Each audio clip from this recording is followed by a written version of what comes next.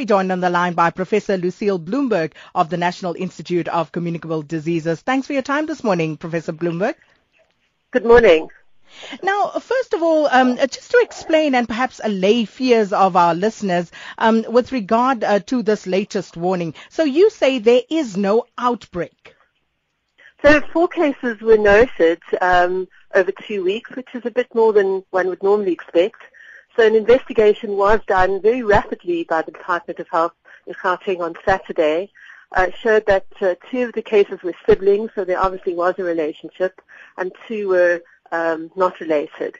3 of the group had traveled, Zimbabwe and Malawi, so the typhoid may well be imported.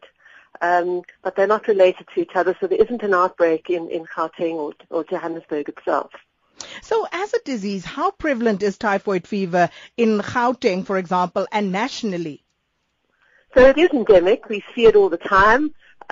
See probably a few hundred cases a year. But when we notice an increase in the cases in a certain time in a certain area, it does warrant an investigation.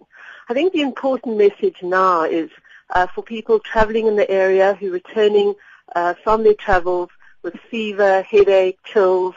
Obviously, malaria is the number 1 disease to consider because it's common and rapidly progressive and responds very quickly to treatment that's urgently given. But typhoid must be considered with very similar symptoms as a possible diagnosis.